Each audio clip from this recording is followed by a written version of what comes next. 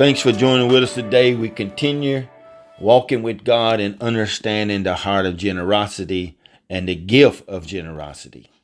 Luke chapter 6 verse 38 says this: "Give, and it will be given to you. Good measure, pressed down, shaken together, running over, will be put into your lap. For with the measure you use, it will be measured to you." Man, what a powerful scripture. In Acts 20:35 says, "You must support the weak and remember the words of the Lord Jesus, that he said, it is more blessed to give than to receive."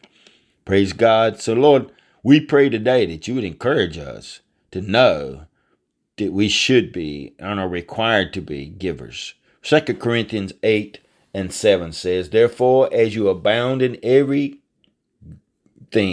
in faith, in utterance and knowledge, and in all diligence, and in your love to us, see that you abound in his grace also."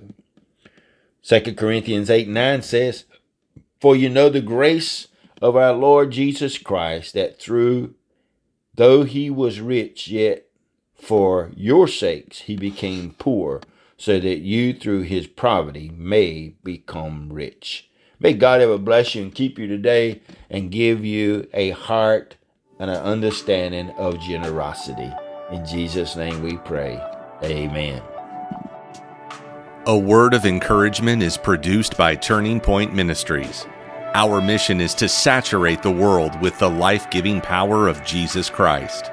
We need your help to do this.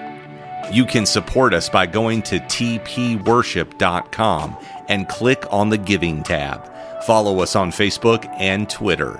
Apostle Locklear is also streaming on Life Now TV. Available on Roku, Apple TV, and Amazon Fire.